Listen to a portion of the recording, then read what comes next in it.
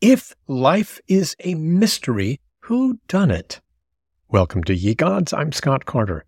Today's episode encores my conversation with Charlie Sykes, a patriotic and conscientious conservative politico and pundit who now finds himself without a party.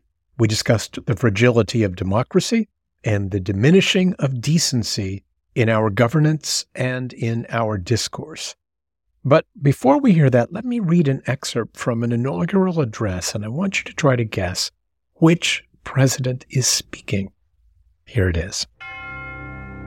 Because our strengths are so great, we can afford to appraise our weaknesses with candor and to approach them with hope. We find ourselves rich in goods but ragged in spirit. We are torn by division, wanting unity.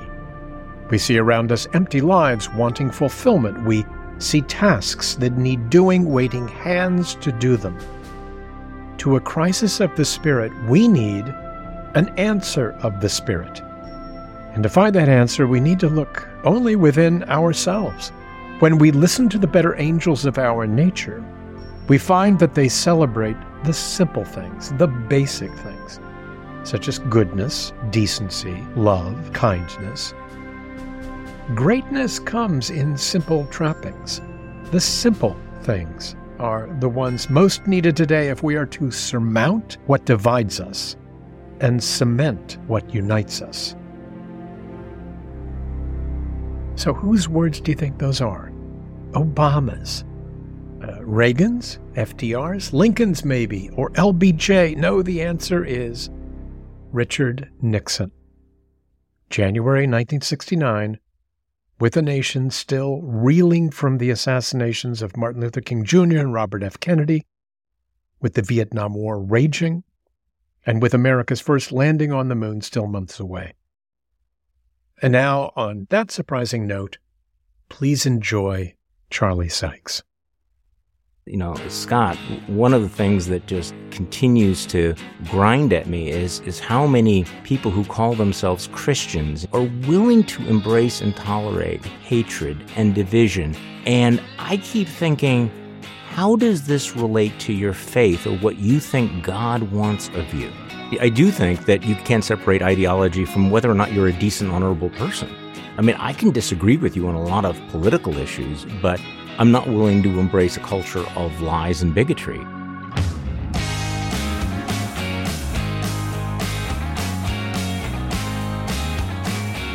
Welcome to Ye Gods, I'm Scott Carter. As a writer-producer of talk TV for 35 years, I've dealt with thousands of politicos and pundits. Of them, Charlie Sykes is a rarity. Decent, Wisconsin nice, smiling gracious, a conscientious man of integrity in an often transactional profession. He was raised in a liberal, non-religious household, but became a Catholic and a Republican. He's still a Catholic, but no longer a Republican, though still a conservative. A journalist and radio host in Wisconsin for 40 years and the author of 9 books.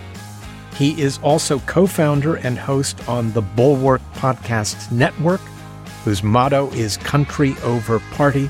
Welcome to Ye Gods, Charlie Sykes. It's great to see you. Well, I wish my mother could have heard that introduction. I liked it, and she would have believed it. Thank you.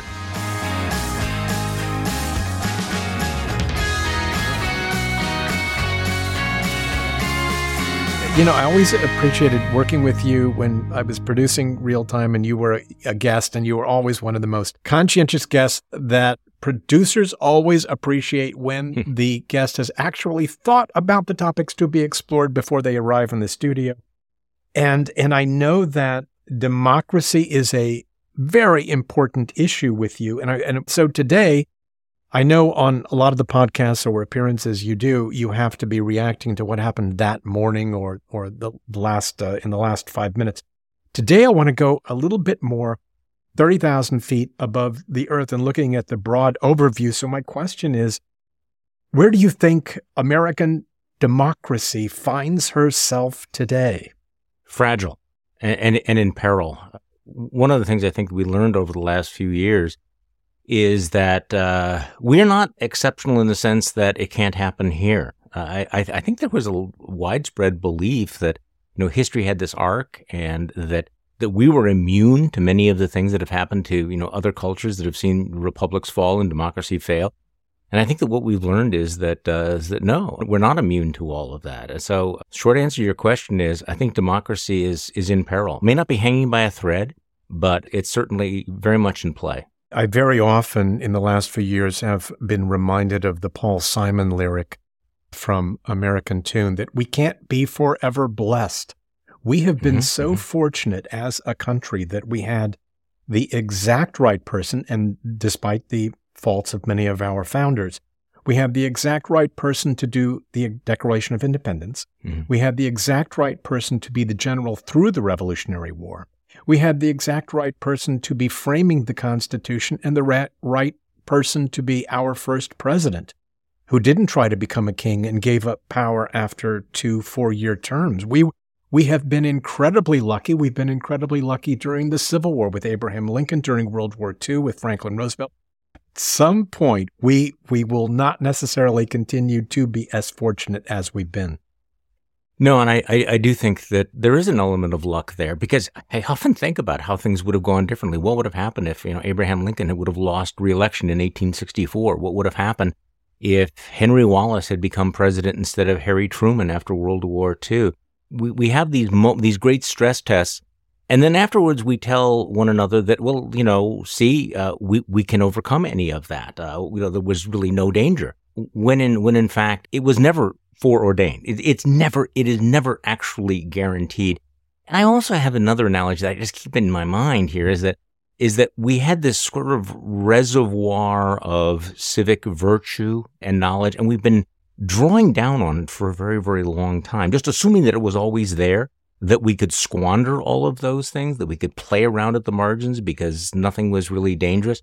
And now we're finding out that maybe it's not bottomless. Maybe we have drawn down on that reservoir of good fortune, good sense, good spirit. The better angels of our nature were not actually tenured. They weren't guaranteed to us. Right. And my favorite example of the fragility of the democracy is I remember when you and I were both much younger, after Watergate, the phrase I kept hearing was, well, the system worked.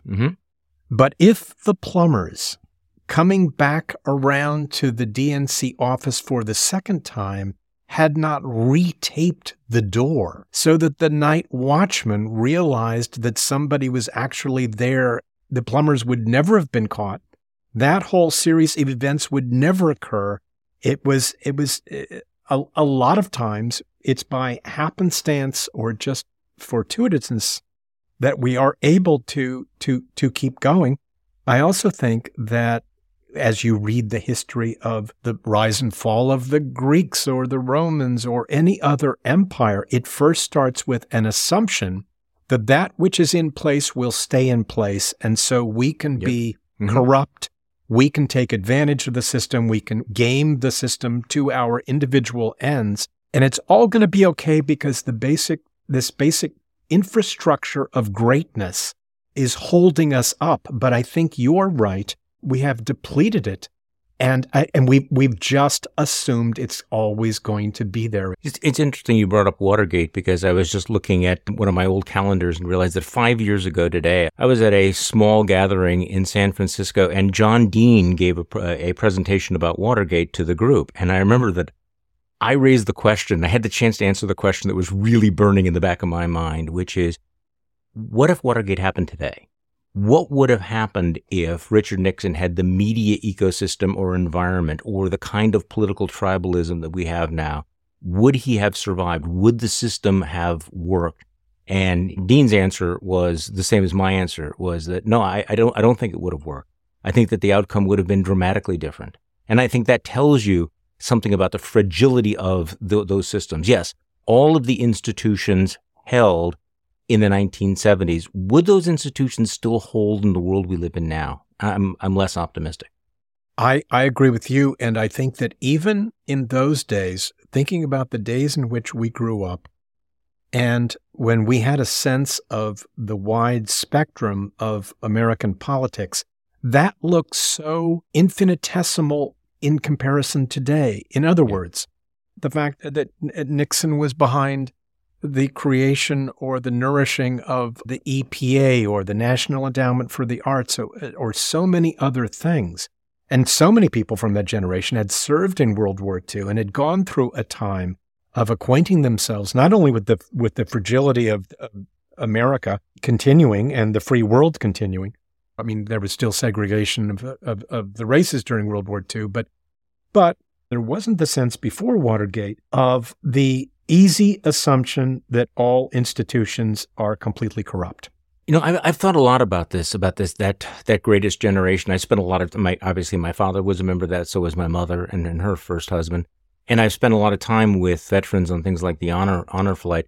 There is something distinctive about that generation, that they also understood the price that people paid for this country. They understood that it wasn't free, and it wasn't a cliche for them. And they had a deep visceral patriotism that was not flashy. It was not flag waving. It was just sort of a sense that, okay, we are in this together, and that there are things that you do and there's things that you don't do. So Richard Nixon was not a good man, and engaged in criminal activity. But there was also a fundamental sense of where you couldn't go that I'm not sure that we have today with some of our political figures. So yes, that common story, that understanding of what it meant to be in America, what the value of America was there. And this is the world that I grew up in. And frankly, I guess even though I'm from a different generation, I'm still colored by that sense that this common story, this common experience is special and actually worth fighting for. A very specific example of coming out of Watergate was 3 senior members of the Republican Party coming to the White House and telling Nixon he no longer had support and that he was going to have to resign. And he did. Mm-hmm. That there was a sense, as these 4 gentlemen spoke to each other, there was a sense of a floor of decency, a line that nobody would go under, of tarnishing the country. And it's a part of the same part of Nixon's character that allowed him to accept defeat in 1960 and not ask for a recount. Or claim it had been stolen from him. Yeah. I have thought about that moment, how the world we live in right now is more fragile than it was back then, because Barry Goldwater, of all people, had the credibility, had the stature within the Republican Party to walk into the Oval Office and say, you have to go. I'm not sure that there's anyone in that position today. I don't think anyone else could do that today. So we've had that collapse of authority as well. What I want to be getting to is what we've just been talking about, and then connecting it up to the tenets of people's individual conscience. And a lot of times that gets back to the way in which they were raised. And you asked me about this before we started this, and I was thinking about what the religious culture of our household was. And I was an only child. And I actually had a flashback to something, Scott, that I probably had not thought of in more than 60 years. And it's one of my earliest memories of a poem that my mother had memorized. And she probably memorized it in the early 1920s. And it had probably been memorized by her mother in the latter years of the last century. But it's a poem, Abu Ben Adam. Do you know the song? No. The song, you know the poem? It's kind of an obscure poem, but I just remember hearing it all the time. And Abu Ben Adam, may his tribe increase, awoke one night from a deep dream of peace. And I won't read the whole thing. And he sees an angel, and an angel's writing in a book. And he asks him, well, what do you write? And the angel says, the names of those who love the Lord. And is mine one, said Abu. Nay, not so, replied the angel. Abu spoke more low, but cheerily still, and said, I pray thee then, write me as one that loves his fellow men. The angel wrote and vanished. The next night it came again with a great wakening light, and showed the names whom love of God had blessed. And lo, Ben Adam's name led all the rest. And that's one of my earliest memories, that religion was about loving one another, and that's the way you were going to be judged. And I guess, as I said, I hadn't thought about this in probably 60 years, but that was always the ethical world that we lived in. Well, when this earthly life is over for us, do you think we are then there's a judgment on how we've been during this life. Yes. And I think the first judgment is how we judge ourselves. And I think that we need to judge ourselves looking back on our life and asking, what was the meaning of our life? Did we do what we were supposed to do? And I will tell you, I think about this all the time. I don't know whether other people have, daily prayers. You said I'm still a Catholic. I'm still a terrible Catholic. And so I do have a daily prayer, and I've never actually told this to anyone. It has like 4 or 5 parts. The first part is basically, I try to imagine. I start by trying to imagine what judgment would be like in the eyes of God or whoever was judging me. And the way I do it, I'm just going to tell you the story.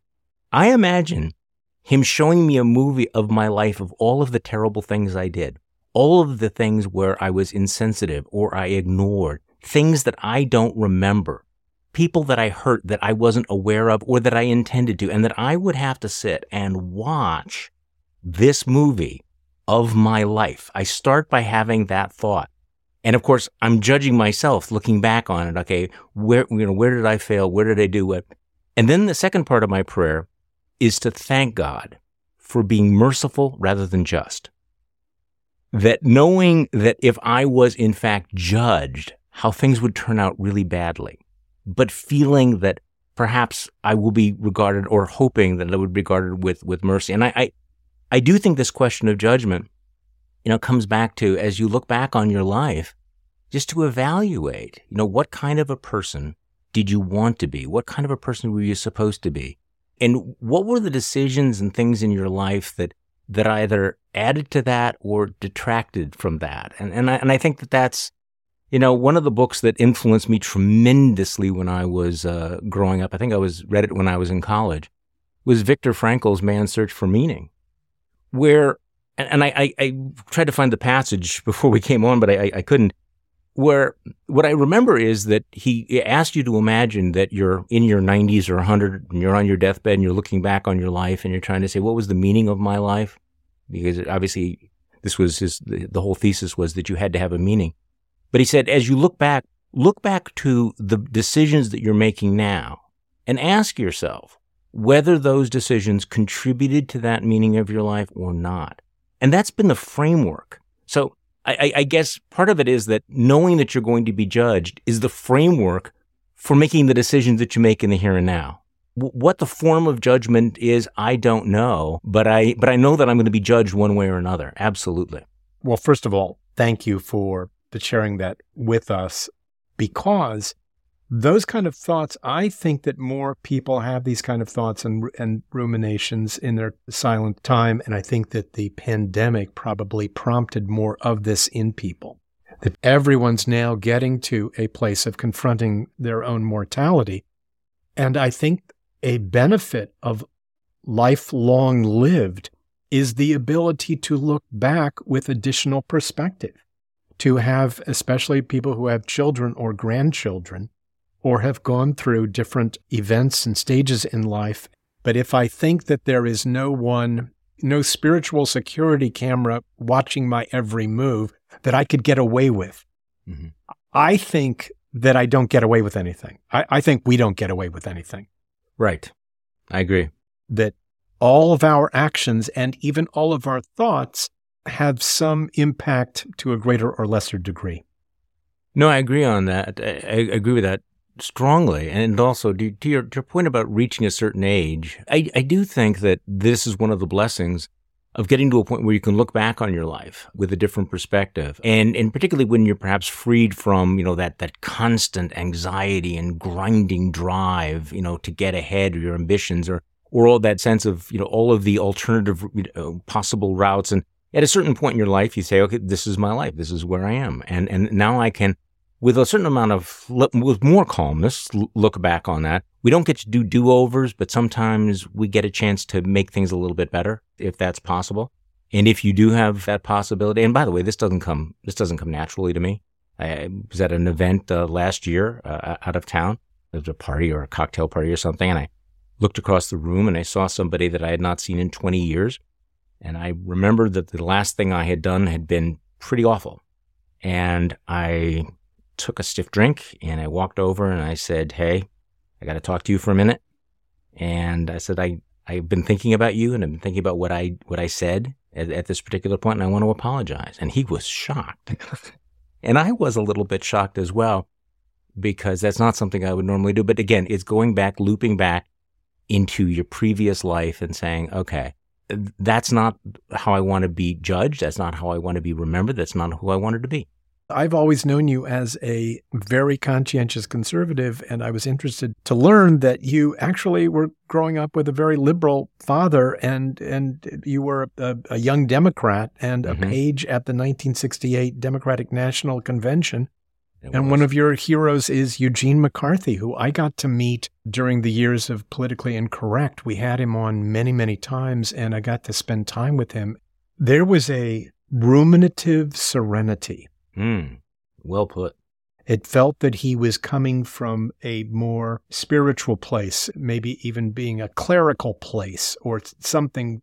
He was a hero to not only to me, but also my brothers growing up and around the time that we were first able to vote. Well, he was a poet, and I have to say that I was probably spoiled by being associated with him when I was young. Again, when I was in 8th grade, my father was the campaign manager for Eugene McCarthy in Wisconsin when he was running against Lyndon Johnson. And so I got to travel around on the press plane as an 8th grader and got to spend some time with him. And the way you described him is exactly right. And he's so different from any other politician. So when we describe someone as a liberal, there are different kinds of liberals. He struck me as a small L, liberal constitutional Democrat, somebody who was just a fundamentally decent, but also a very, very serious and thoughtful man who was willing to take risks, willing to take chances, was not consumed by personal ambition, and dealt with politics as if, in fact, it was a serious business with intelligent people who could have arguments and discussions. So it seems like a throwback. It is, in fact, a throwback to another century. But he's one of the people, I think, whose model stuck with me, and I still admire him to this day. And yet, at some point, I think both you and your father became disenchanted with liberals, and you just were mentioning, and maybe you could talk a little bit more about, you said there are a couple of different kinds of liberals. So was it that you don't see enough of the McCarthy kind, and you saw another kind which was anathema to you?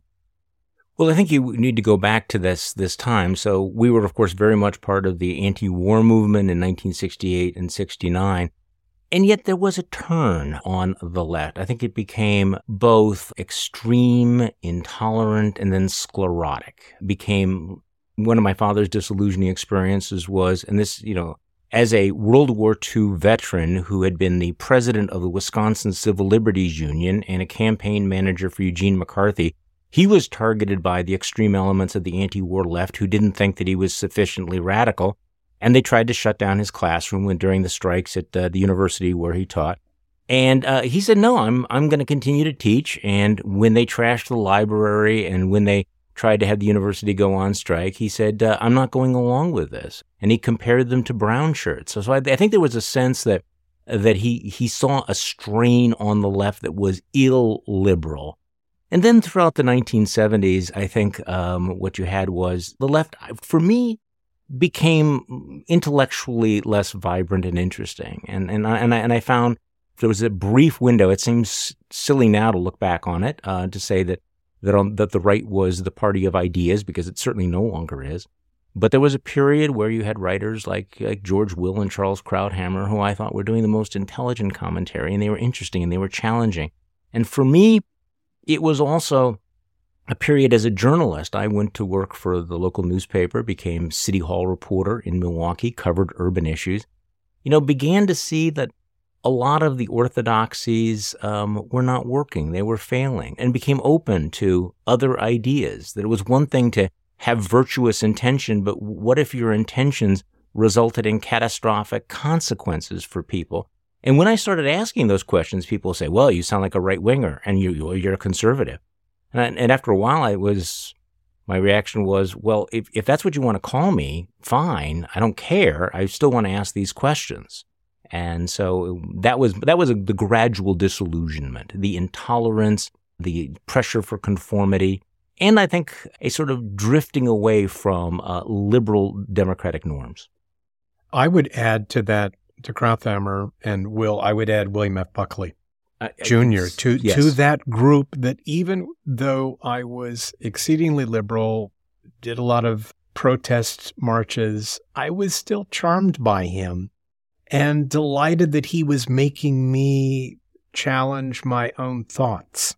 And then it's interesting you're talking about this evolution that you went through. When we started Politically Incorrect in 1993, this was an era before the internet, before cable news, when the right pretty much felt it did not have access to NBC, ABC, CBS, Washington Post, New York Times.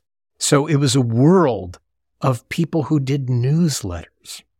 It was a world of people who were using the forum of talk radio, and certainly Reagan getting rid of the Fairness Doctrine allowed that to proliferate.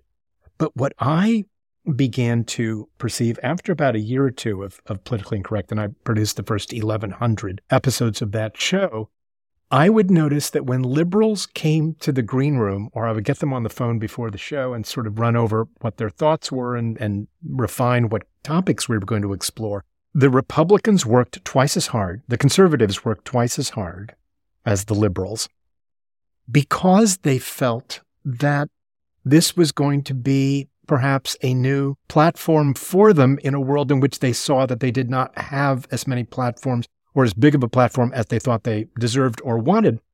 Liberals often would come having given no thought to what we're going to talk about because they thought we are better people. We're the cool kids in class. And so very often the conservatives would mop the floor with the liberals. And as a producer, I'd be watching this happen show after show. And also Bill, to his credit, kept a 5x8 blue card in which he drew a line down the middle. And he wrote on one side the conservative positions he held, and on the other, the liberal positions he's held. And one of the things we would do segment to segment, if we felt the show was getting too much one way or the other, is he would look on the card and go to a new topic that was going to balance out where we'd been. And one of the great things on our show on Politically Incorrect, because it was on commercial television, and so went from, you had 3 commercial breaks, total of 4 segments. I loved it when we'd come back after the first or second segment, and then the next topic would be thrown out, and there'd be a different alignment of the guest and the hosts agreeing.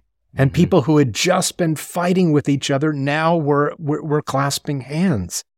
And I thought that also is a good role model to America, that maybe we should be taking things issue by issue, not personality by personality.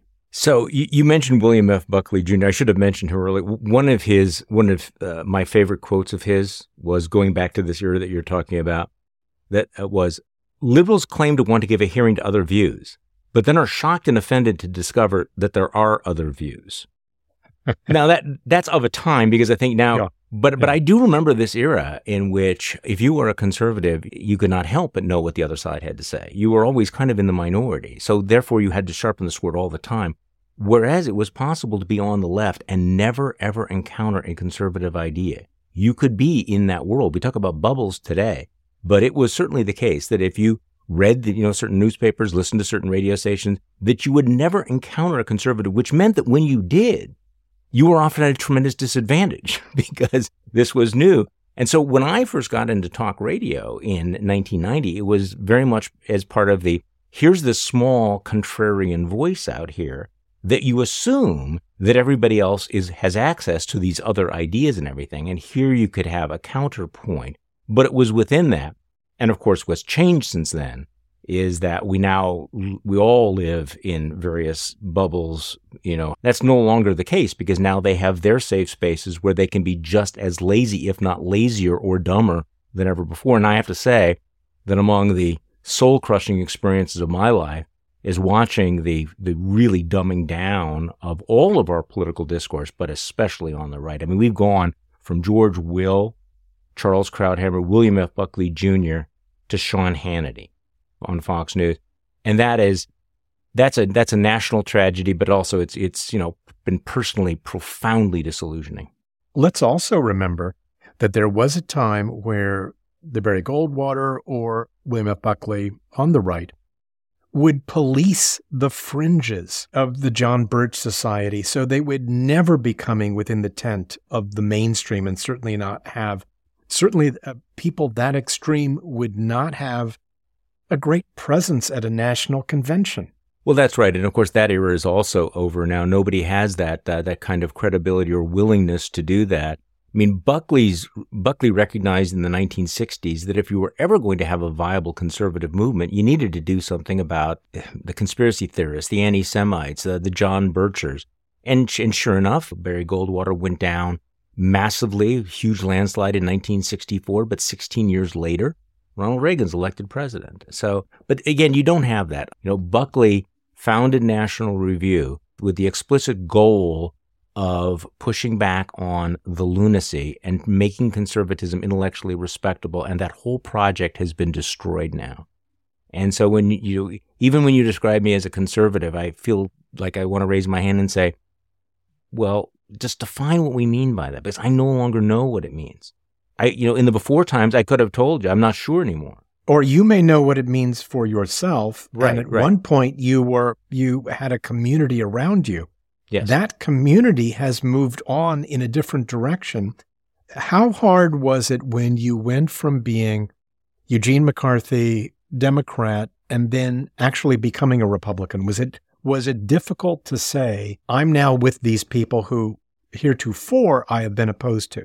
Well, I never actually became a Republican. I became more, willing to entertain conservative ideas, and then became part of the conservative movement. I never like to think in terms of political parties, because if you spend time around actual political parties, you realize this is not a club you really want to be involved in, and why would I want to put on my jersey? So I've always had a resistance to all of that. But as an only child, it was somewhat easy to be able to break with all of that, to push. And what did strike me at the time was, though, as you move from liberalism into more unaffiliated, are the number of people who then decided this was a commentary on what a terrible person you were. And I just remember thinking, wait, we can't disagree on tax rates or on education policy without you thinking that now I am a bad person. And there was a certain amount of intolerance, which I was willing to put up with.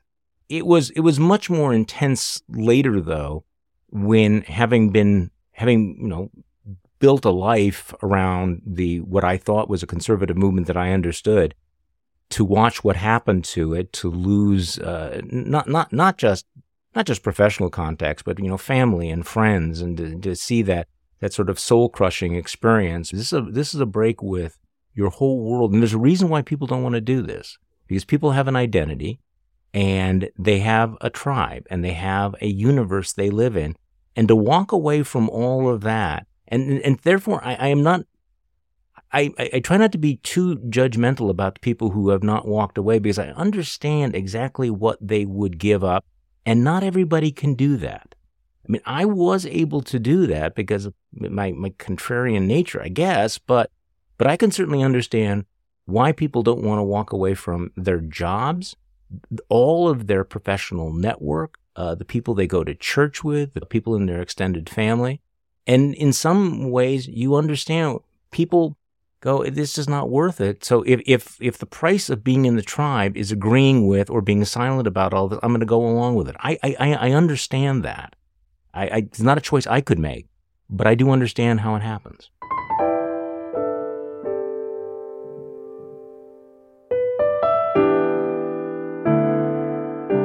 And maybe tying the two strands of this discussion, one of them is a notion of faith, meaning of life. There's that idea.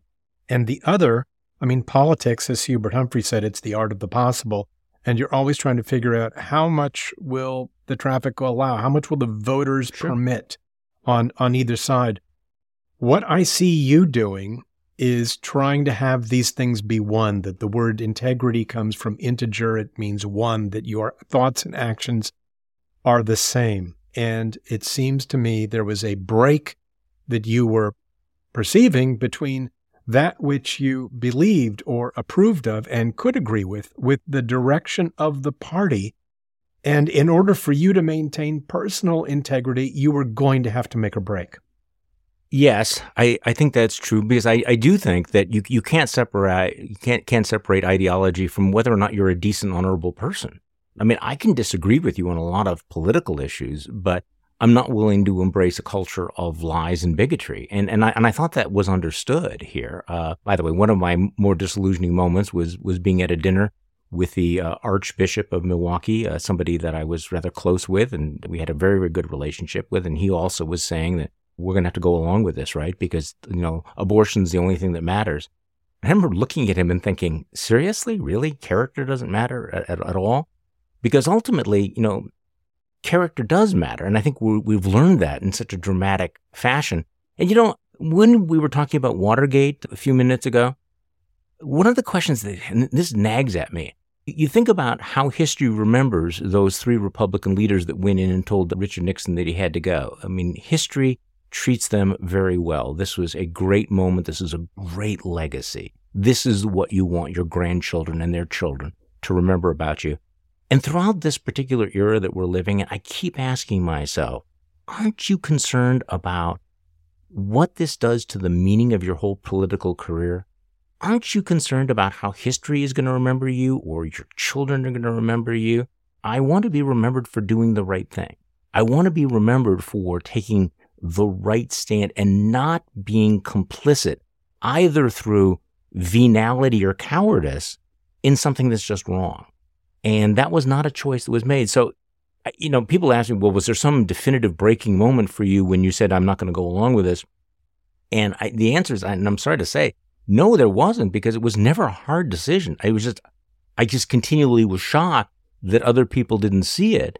It's one thing to be a conservative Republican, but I didn't think it had to be a complete break with fundamental compassion. And again, Scott, one of the things that just continues to grind at me is how many people who call themselves Christians and evangelical Christians are willing to embrace and tolerate absolute cruelty, even brutality and hatred and division. And I keep thinking, how does this relate to your faith or what you think God wants of you? I'm interested as you're describing this because the notion of integrity that I mentioned a moment before, it doesn't seem to be as important to many other people. People who consider themselves to be Christians, who go to church on Sunday, maybe even go to Mass throughout the week, and see no distinction that when they're in the world of business or politics, they can behave in a completely antithetical way. Total disconnect. Complete disconnect. Yeah. No. And I think, and what I think is that if there is a God, I don't think the God would honor the disconnection. I can't imagine. I can't imagine anyone making the case that he would.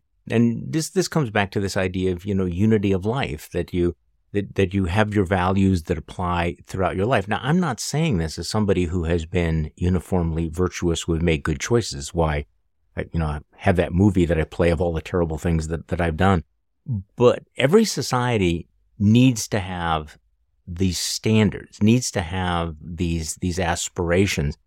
And the tragedy that we live in now is not that there are lies out there, because there have always been lies. It's not that there's cruelty out there, because there's always been cruelty.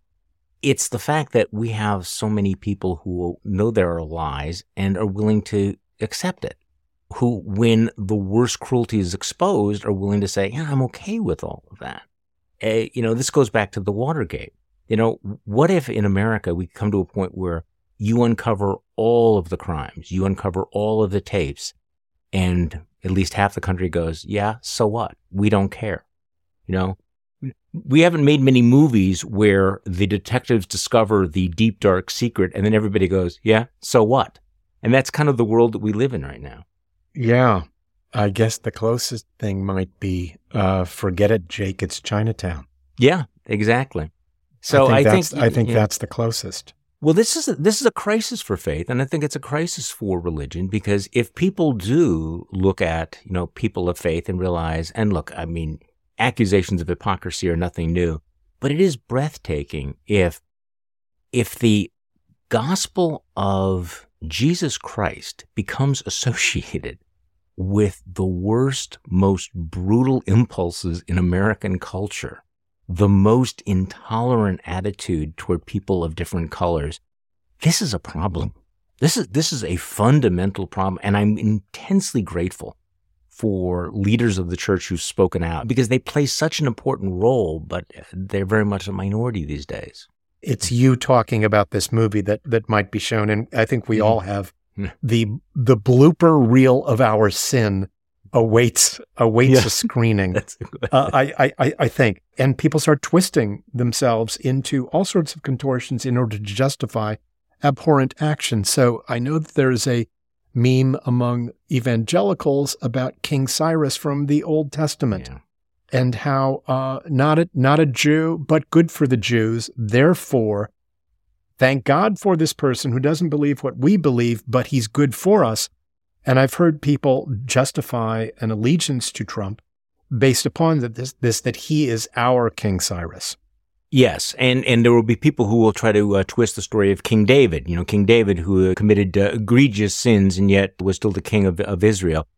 These are rationalizations. These are stretches. I think the more telling twisting of what's happened to the parable of the Good Samaritan, or the story of the Good Samaritan, who stops by the roadside and sees someone who is not of his tribe, not of his faith, injured, and he does the human, compassionate thing and takes care of him. This is a fundamental story, I think, of the New Testament, and every Christian should understand it. And yet, have you noticed the last time you have heard people in politics invoking the Good Samaritan? It's after a Marine chokes a homeless man to death in a New York subway. The homeless man had been acting up. Some people thought he was threatening. We're not sure exactly how dangerous he was. Man decides to intervene, puts his chokehold on him, holds him down long enough until he dies. He has been described as a Good Samaritan by many Republican politicians. Now, here's the thing, Scott. You can read the parable, the story of the Good Samaritan many, many ways. But the story of the Good Samaritan is not the story of somebody who stops and then chokes somebody out by the side of the road. That does not appear in the Gospels. So the fact that has been distorted, a story of compassion, a story of, non-tribal nationality, reaching across different religions, of kindness and humanity, turned into the parable of vigilantism. This is where you feel sometimes as if the world is upside down, and it's a vertiginous experience. Charlie, I'm so grateful for you taking this time with me. There are a couple of questions that I ask everybody as we conclude our conversation. Is there a quote, and it could be sacred, it could be secular, but is there something that you return to in times of stress that comforts you? Well, especially this one. This is from Rabbi Jonathan Sykes. Optimism and hope are not the same thing. Optimism is the belief the world is changing for the better. Hope is the belief that together we can make the world better. And when I am feeling very dark, when I'm feeling discouraged, I remember that, feeling I'm not optimistic. But you can be very, very concerned, have a great deal of anxiety about what's happening, but still have hope, which is why we keep doing what we're doing. I mean, the moment that you don't have hope, then you go, what is the point? And I think we all need to have a point. Yeah, and then the last question that I like to ask people is there a work of art, a book or a movie or a song, or even an experience, because some people have said, I would like everyone to travel to this place or that place, that you wish everybody could have because you think if everybody had it, it might be world-changing? So the one book that I would wish that everybody that I interact would read, not just once but multiple times, if I had to pick one book, and this is tough, and I'm willing to extend and revise my remarks at some other time, but I wish the world would read more Marcus Aurelius. I wish they would read more about, read his meditations to know what a man of great power thought about life, meaning, virtue, history, memory, all of those things. I wish everyone in power, I wish everyone who thinks they aspire to be emperor would read what one of the greatest Roman emperors actually wrote. May I tag this because I have just finished the meditations within the last week. For the first time, I've been reading the Stoics, and all the books that I've been reading, the books that I've been reading had kept mentioning Marcus Aurelius. So then I thought, I've got to read Aurelius. It's astounding to think that this man is both a Stoic philosopher and he's emperor of the Roman Empire. Yes, He wakes up in the morning and he's got pragmatic decisions to make, which are going to be causing the life or death or feast or famine of thousands and millions of people. And yet he's taking this time to record these thoughts. And what intrigues me, and I would also recommend this book, is the dry humor with which he presents. He's got one where he talks about, soon you'll be dead, and soon everybody who knows you will forget you, and then they will die. Yes. And I just start laughing because it's true. But the lesson for the Stoic is to appreciate impermanence and appreciate what you've got at this moment. For instance, I'm appreciating that you and I can be talking together and having this discussion. I'm appreciative of that. At some point in the future, both of us will have passed on. We'll either be judged or not judged. We'll either be in a screening room where there's going to be this, for me, it would be an epic movie that would last for years, that I'd have to watch all the terrible things that I've said or done or thought. But the Stoics keep calling us back to now, and they keep calling us back to appreciation. And humility. I thank you very much. Thank you. It has been wonderful. And now for the sermonette in my homily opinion. Charlie Sykes paraphrased Viktor Frankl, the Viennese psychiatrist and Holocaust survivor, as saying that we should decide what gives life meaning, then live life so that on our deathbed, our memories may match our meaning. It's what writers do with themes. The great screenwriter and director John Huston said that a theme should ring like a bell through every room of a house. Frankl wrote, doesn't the final meaning of life too reveal itself, if at all, only at its end, on the verge of death? Well, I don't think we need to wait for our deathbed to look back. We can do it whenever we pass from one stage of life to another. On Father's Day, I visited Corpus Christi, Texas, where my younger daughter is spending the summer. The next day, she led me on a tour of the State Aquarium where she's interning. I trailed her, letting her determine how long to linger at each exhibit. I resisted each urge I had to move on, and instead, I stood behind her, appreciating how much more nature means to her than it does to me. A difference that I don't judge, but I celebrate. If the animals had names, she knew all of them. I asked her 1,000,000 questions, and she had 1,000,000 answers. I loved that she's become the strong, independent woman that her mother and I had always hoped that she would be. But also, in a bittersweet moment, I realized how, from now on, we'll play diminishing supporting roles in her life. She's exited our theater to make an entrance onto an exciting other stage that she will be sharing with other actors.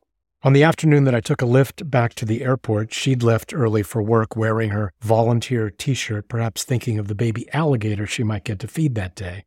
I experienced the pre-deathbed flashbacks of the little girl we raised, the one to whom I read, I think more than once, Charlotte's Web, the one for whom I said prayers at night, or the time on a hiatus from my all-consuming production duties, I stayed all day with her at kindergarten, sharing in recess, show and tell, lunch, and nap time, where, as her classmates later giggled to tell me, I snored. My daughter's now a woman with duties to perform, a degree to earn, a boyfriend to enjoy, and these images that flooded me are for her memories that are dim or forgotten. Viktor Frankl charted 3 paths to meaning. I think we work to earn room for love in our lives, and I think we endure suffering to hope that sometime we will return to the sanctuary of love. And for me, that necessarily involves other people.